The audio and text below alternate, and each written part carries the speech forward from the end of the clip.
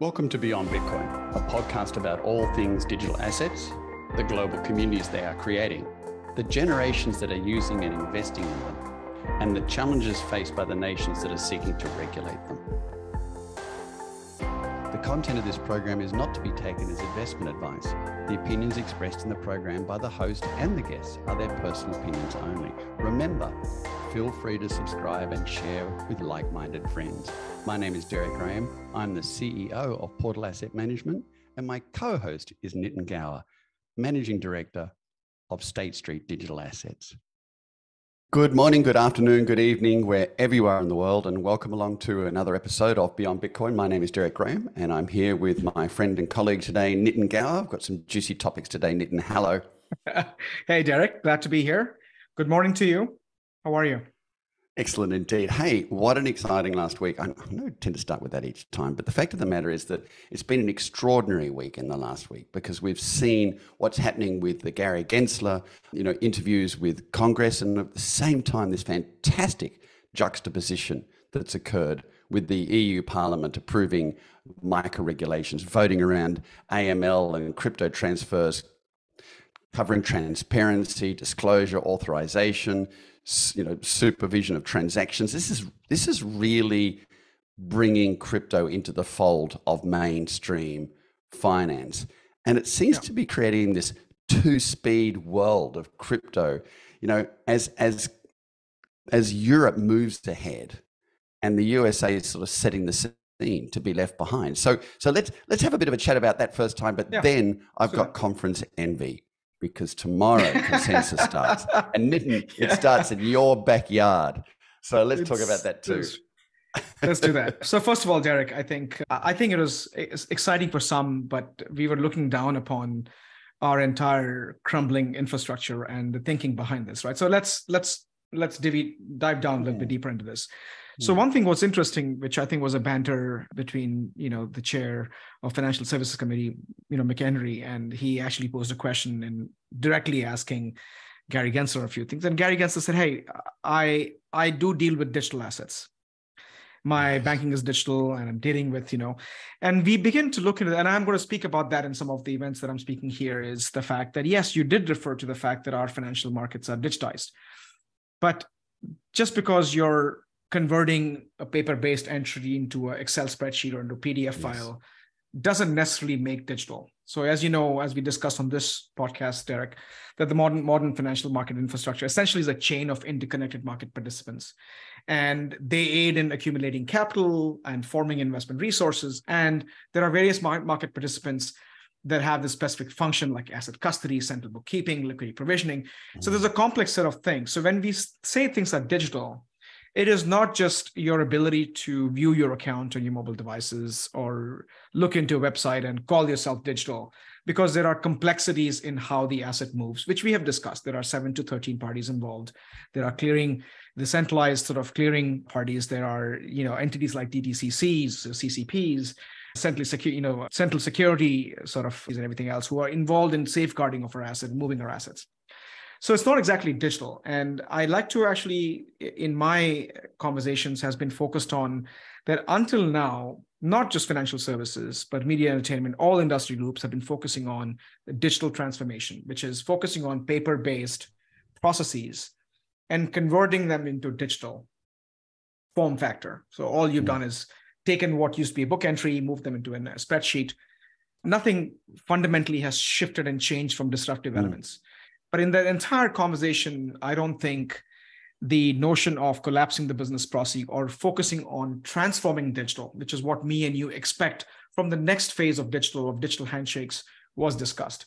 So, whenever someone says we already are digital, I'd like to point out, not exactly, because there are still enough rent, there are enough friction, there's enough challenges, there is enough opacity, not to mention the fraud and not to mention the challenges we've seen a few months back with Silicon Valley Bank and Signature Bank. These are still challenges that we need to address as an industry. So I like to point that out, and I'm going to actually make this point several times during my engagement in the conference to say, when we say that we are digital, we're not exactly digital yet. We have done digital transformation. It's time to transform digital. So our expectation of going digital in truly engaging in in elements of automation, elements of autonomics, elements of digital handshakes is truly preserved.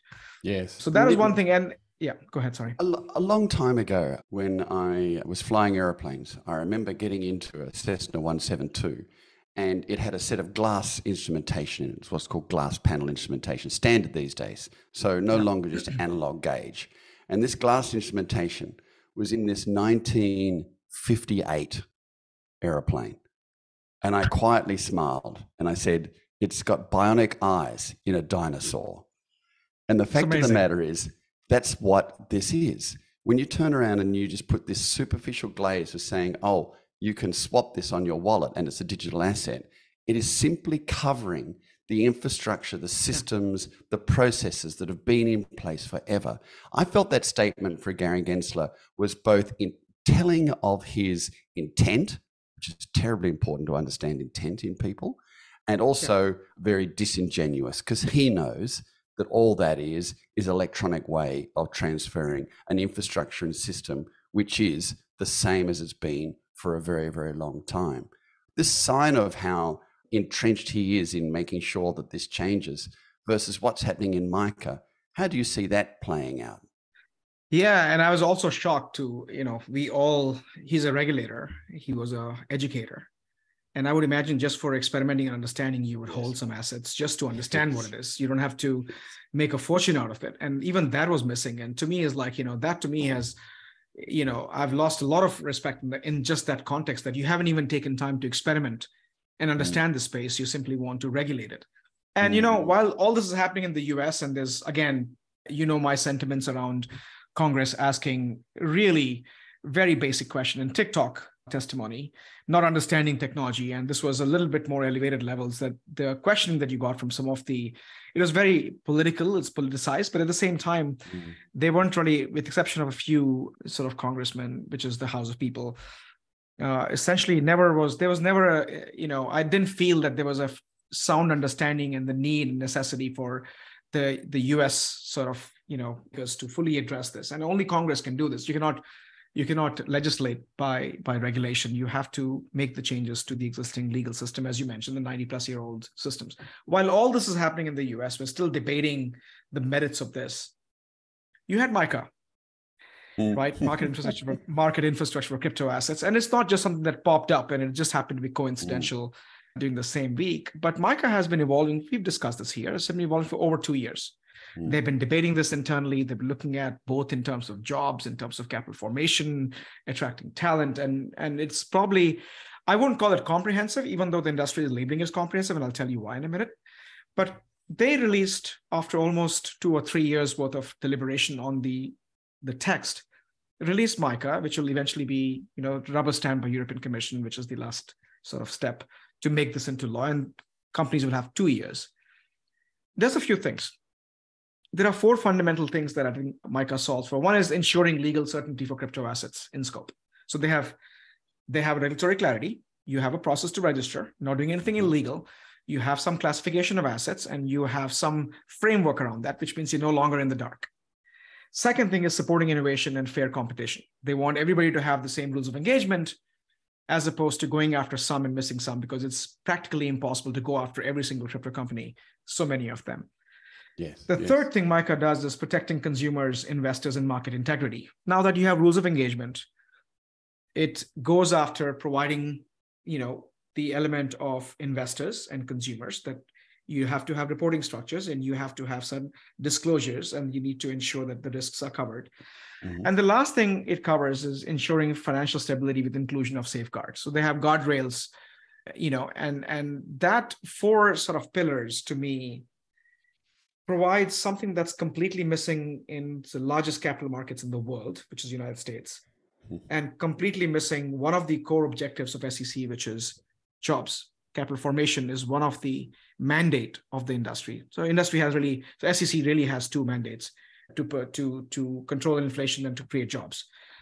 And ironically, also rather central banks in general have that mandate. And one of the mandate of SEC itself is to be able to ensure that you have enough regulation for them to be able to make it easy for companies to do business in the country, which is the lifeline of jobs. Completely missing. I'll take a pause. get your thoughts. And to me, it was contrast between two mindsets of progressive regulation versus we're still in stone ages of figuring this out, while all the innovation actually stems from the United States, and there are enough talented technical people in the country, and we're still stuck in the 1939 era, for instance. Nitin, this is with intent. I don't think this is by accident at all. If you looked, and you watched, so many of us did, Gary Gensler's interview from Congress, and what we saw there is a man that was snarlily arguing that we're already using digital assets, a man that had never traded in digital assets, and a man that had talked about and lectured in blockchain, which is fine, it's the base accounting system for this sector, but really it's a long way back in a slipstream if he's been talking about blockchain as a lecturer. And so this is a man that is not looking forward. This is a man that clearly has intent to stop and crypto within the US is my view. And I think his intention is the most important part. You look at the intent and you get a sense while he's creating essentially a large section of ambiguity for companies to try and seek regulation and guidance. That famous statement, come in and talk to us, we'll help you. And we've seen them come in and talk to him and he's sued them. So yeah. He's creating an area which is the antithesis of what regulations are trying to achieve. Meanwhile, across the pond in Europe, they're laying out sections of regulation to set guidelines. Whether we like the guidelines or not, and I'm not putting any subjective position on that, but they are guidelines. You can actually see what they are. Sure. They're relevant, they're up to date, and they've given some thought, and no doubt they'll be built upon. So the position here is beyond a couple of statements in regards to the status of regulation. It's about the status of intent. And Europe is intending to move forward. And the US regulators are intending to muddy the water and slow things down. So whether we actually see that then becoming, whether that actually ends up getting to a point where that disrupts things and the SEC is put on trial, so to speak, and they are forced to start bringing regulations out, that might be interesting to see. But for now, we're definitely seeing a two-speed economy occur. Yeah. Well, I have a theory, though. It's on a funny note. History will tell us, Derek, that what Gary Gensler has done for decentralization is simply unique, that no single human being has done so much for decentralization that Gary Gensler has. In fact, protocols are now forced to think about decentralization, and folks moved away from the centralized issues. So maybe that's his ulterior motive, to really force decentralization, which is the objective of the industry anyway. So I think that peer-to-peer networks is very hard to control and very hard to manage and govern and regulate. And maybe that's where he wants us to go. And maybe that's his motive. And we never know. We never know. Yeah. So it'll be intriguing to see whether politics in the US plays a role, it will, in letting the decentralization occur, and many companies moving. I mean, CoinDesk is already talking about establishing overseas offices and potentially moving out of the US, which is extraordinary. And other companies are already doing it. But then politics will occur, regulations will start changing, and they'll all be trying to bring them back in. So I'm sure that's still to come. That is true. Though I have a theory that Gemini and many of the centralized entities in crypto markets have talked about moving out, and not only as a threat, but I think it's more of an expansion plan for Coinbase. They're truly global. They want to be able to capture the market share. And this gives them an impetus to say, hey, we can now look into London. We can look into, and what's interesting is MiCA is a European thing, and post-Brexit, of course, London now has kicked off and they have guaranteed some level of regulatory clarity by the end of the year. So at least UK has that roadmap. Europe has a rubber stamped sort of, at least the foundational framework. MAS has some clarity. I think we are the laggards in this space from US perspective, but I'm hoping that we're able to change minds, and let's see where this goes. Excellent. Now, consensus is on the way. Consensus, yes. You are so it's fortunate, in my backyard. Right in the epicenter of it. Good and bad, Derek, because what happens, I live in Austin, as you know, and when you have conference as big and as popular event as Consensus in Austin, my Telegram, my emails are completely filled up looking for a coffee or a beer or meeting. Yeah. And it's not humanly possible for me to meet all of them. One, because I live here, which means after the event, while people are partying and need to come back home, I have a life in Yeah. Austin, and which I can't hang out and party late. Not that I'm interested anymore. I've had my share of partying late. So it's a challenge to keep all the commitments to meet everybody else. But exciting part is it's in my town. So for the next 5 days, it's going to be a crazy 5 days, which my emails will piled up. I'm not able to communicate. And I'm glad we're having this today, but a lot to look forward to. I have a few sessions. And so I wish you could be here, Derek, but I think we have to make it a point at some point to bring you here. But it's barbecue, it's microbreweries, it's crypto. What is not to like about that? Oh, exactly. It's fantastic. And the whole concept of consensus is just extraordinary. The concept of being able to bring people together to consider what's happened over the previous year, reflect, rebuild, and remember, I think the basis of what consensus is all about, which is to bring together and agree and Sure. work as a group. So meanwhile, I think Austin's going to, what a great spot to be able to do it in Austin, Texas. It's interesting. It's moved out of New York City, which is challenging to get into, get accommodation, et cetera, et cetera. And it's But moved you know to this why they vibrant were out of hub New of York, Austin. right? No, why But you did know they why they move were out? So that's the story behind, which I think people should understand. So New York, if you remember, had passed a moratorium on mining back in the day, like 2 years back, because, Yes. just the city and the management just said that, hey, any new company would have to have restrictions, and they didn't have a crypto friendly stance per se. Right. And maybe it's political. It's a democratic city. It's democratic administration. They had a little bit of that. And consensus, I've been to every single consensus since inception, was always a New York thing. And the good thing about New York, yes, it's expensive. It's cheaper to fly into, and everything's close by. You can walk by a small city, and Texas is generally very big.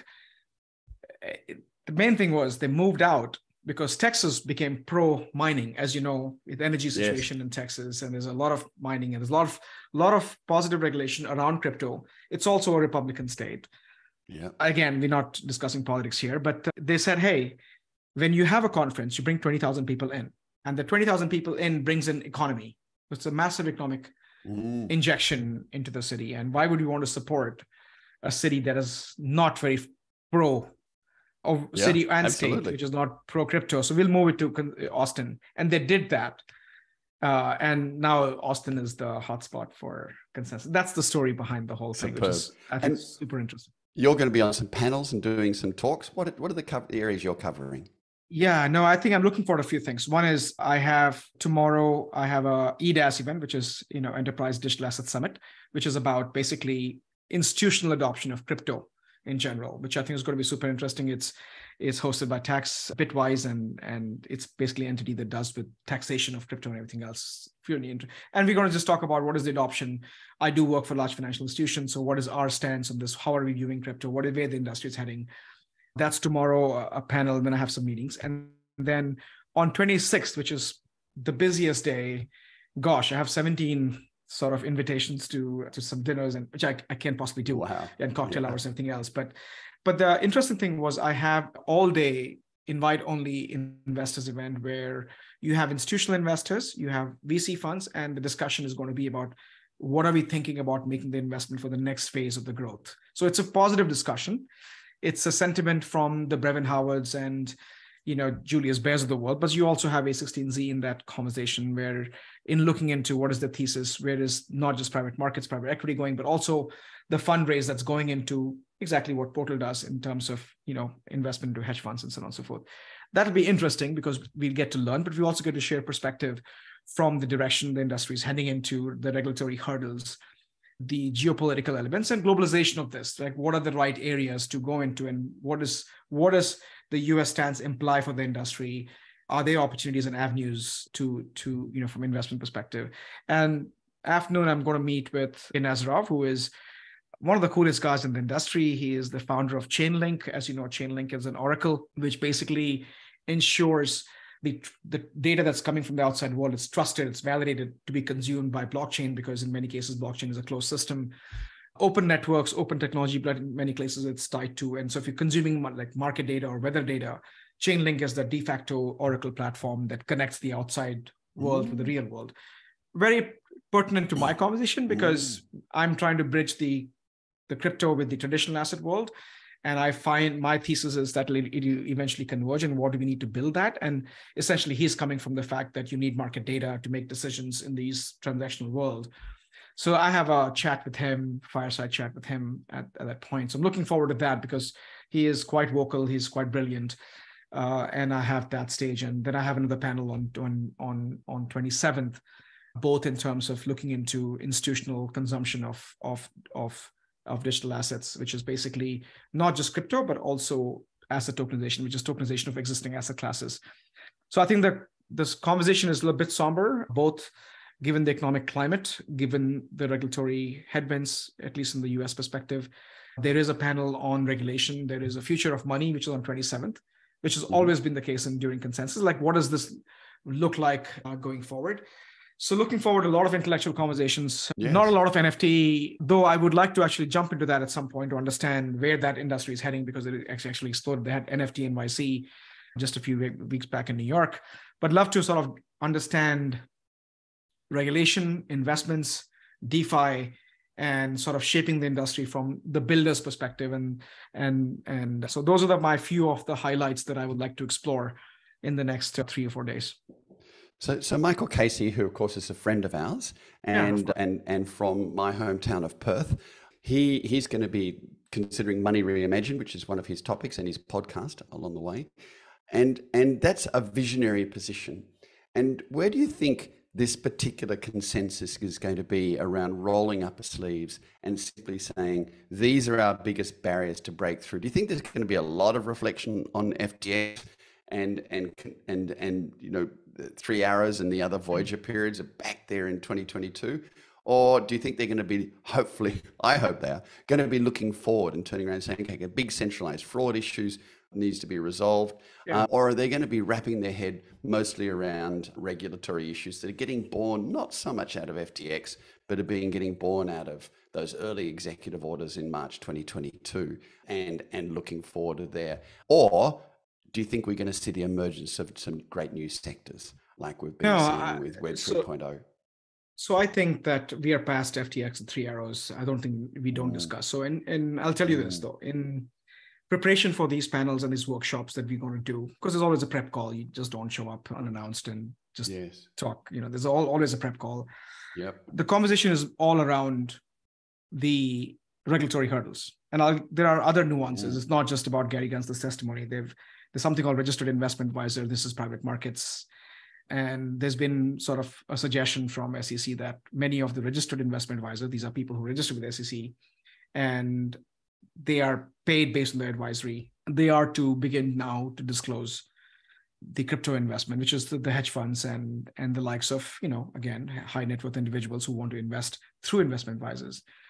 And that's a huge hurdle. It's hurdle not only for the crypto industry, but also the investment landscape for liquidity coming in from traditional finance into crypto finance.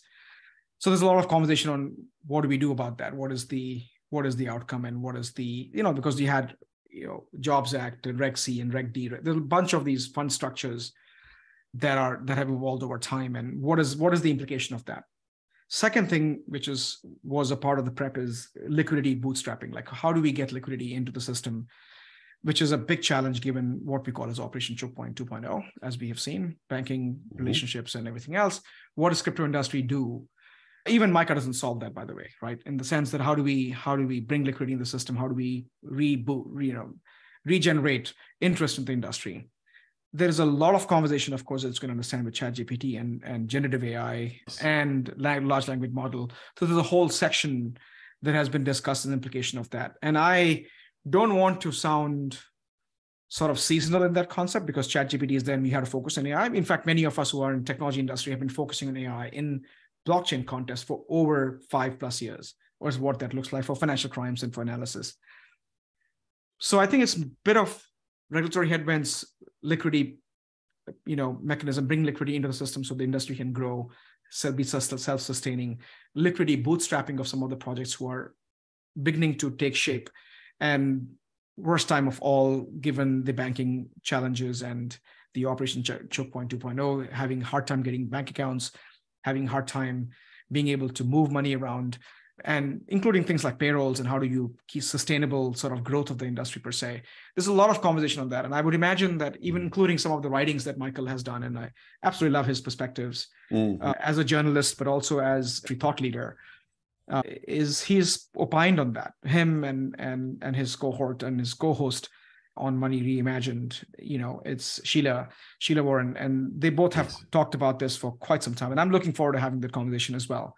So I think there's a lot of that whole thing to what is your perspective? How do we go around doing these things? A lot of lawyers, a lot of seasoned investors looking into this and looking into actual regulation to say, hey, what does regulation really say? And does that in the same vein of innovation, capital preservation, the prudential regulation that matters versus the undue imposition that's come from a suggestive trait from one of the regulators and so on and so forth, I think. With visionaries, entrepreneurs, investors creating a new industry which can grow so rapidly like this industry has done and continues to do, I can't help but think that so much has to happen to make it work. It's as if it's a train and people laying tracks in front of it as it's getting created and moving forward. And consensus plays a real role in that, laying these tracks ahead of it. So are you going to have an opportunity to catch up with Michael while you're there? I said hi to him. It's his event. He's a chief content officer for that. And you meet a lot of people in this event because you're passing by. It's literally a convention center and you have two hotels that sort of host all the events. So you meet a lot of people in passing. Yeah. Last time I met Michael twice. One is Michael, on the Money Reimagined section, which is a day before consensus. I suspect I'll have the same type of meeting, but he is, it's his event and he has an army of journalists and content creators who are there. So I don't think I'm going to sit down with him and have a chat. No. That's usually Davos, because Davos is much more curated event and usually meet at small dinners because you have nowhere to go except on one street. But I doubt if I'll be able to sit down with Michael, but I will definitely say hi to him when I see him, and I'll convey the hi from his hometown. Thank you. That'd be great. So what do you think the aspirational outcome of consensus will be this year? Of the AI involvement in the space, of the new tech involvement, of the MICA, the new regulations, the SEC. What do you think consensus could evolve out of such a large meeting of people? Yeah, so I have not opined on this. I'm going to just still observe. I think this consensus, how you have bar mitzvahs and you have this various cultural traditions where it's coming of age. Every culture has some sort of event, which is basically you're entering the adulthood, adolescence, and you transition to adulthood.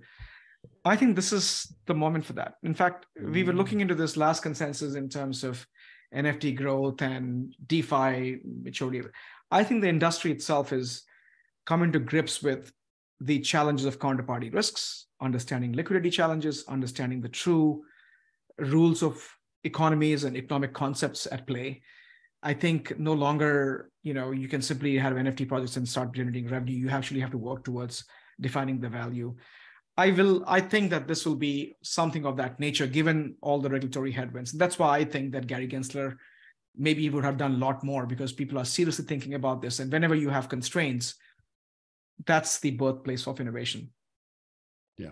That's my thinking here. And so technology builders, and I think this market would have weeded out a lot of, early stage or nascent players who may not have a clue and they want to get into it. But now you have people who are remaining are true believers and true builders. And I think that'll be a good thing to look into, much more pragmatic and much more grounded perspective than just a gung-ho movement that was there a few years back.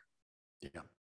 So Nitin, along the way, you're generously going to give us a few 60 seconds sort of throws that you've learned through the day. We're going to get them straight out onto the YouTube channel and also straight out through so that people can have a listen to them and hear what's happening as the time progresses in consensus. I will be there next year, and I think it's an extraordinary thing to go to. I was in consensus in 2020 in New York City, an extraordinary event. And I look forward to hearing more about what's happening. We all do, next week in the next Beyond Bitcoin. In the meantime, enjoy your huge number of visits, and I hope that your city does them proud. Thanks, Nitin. Thanks, Derek. Good chatting. We'll chat next week. Ciao. Bye for now.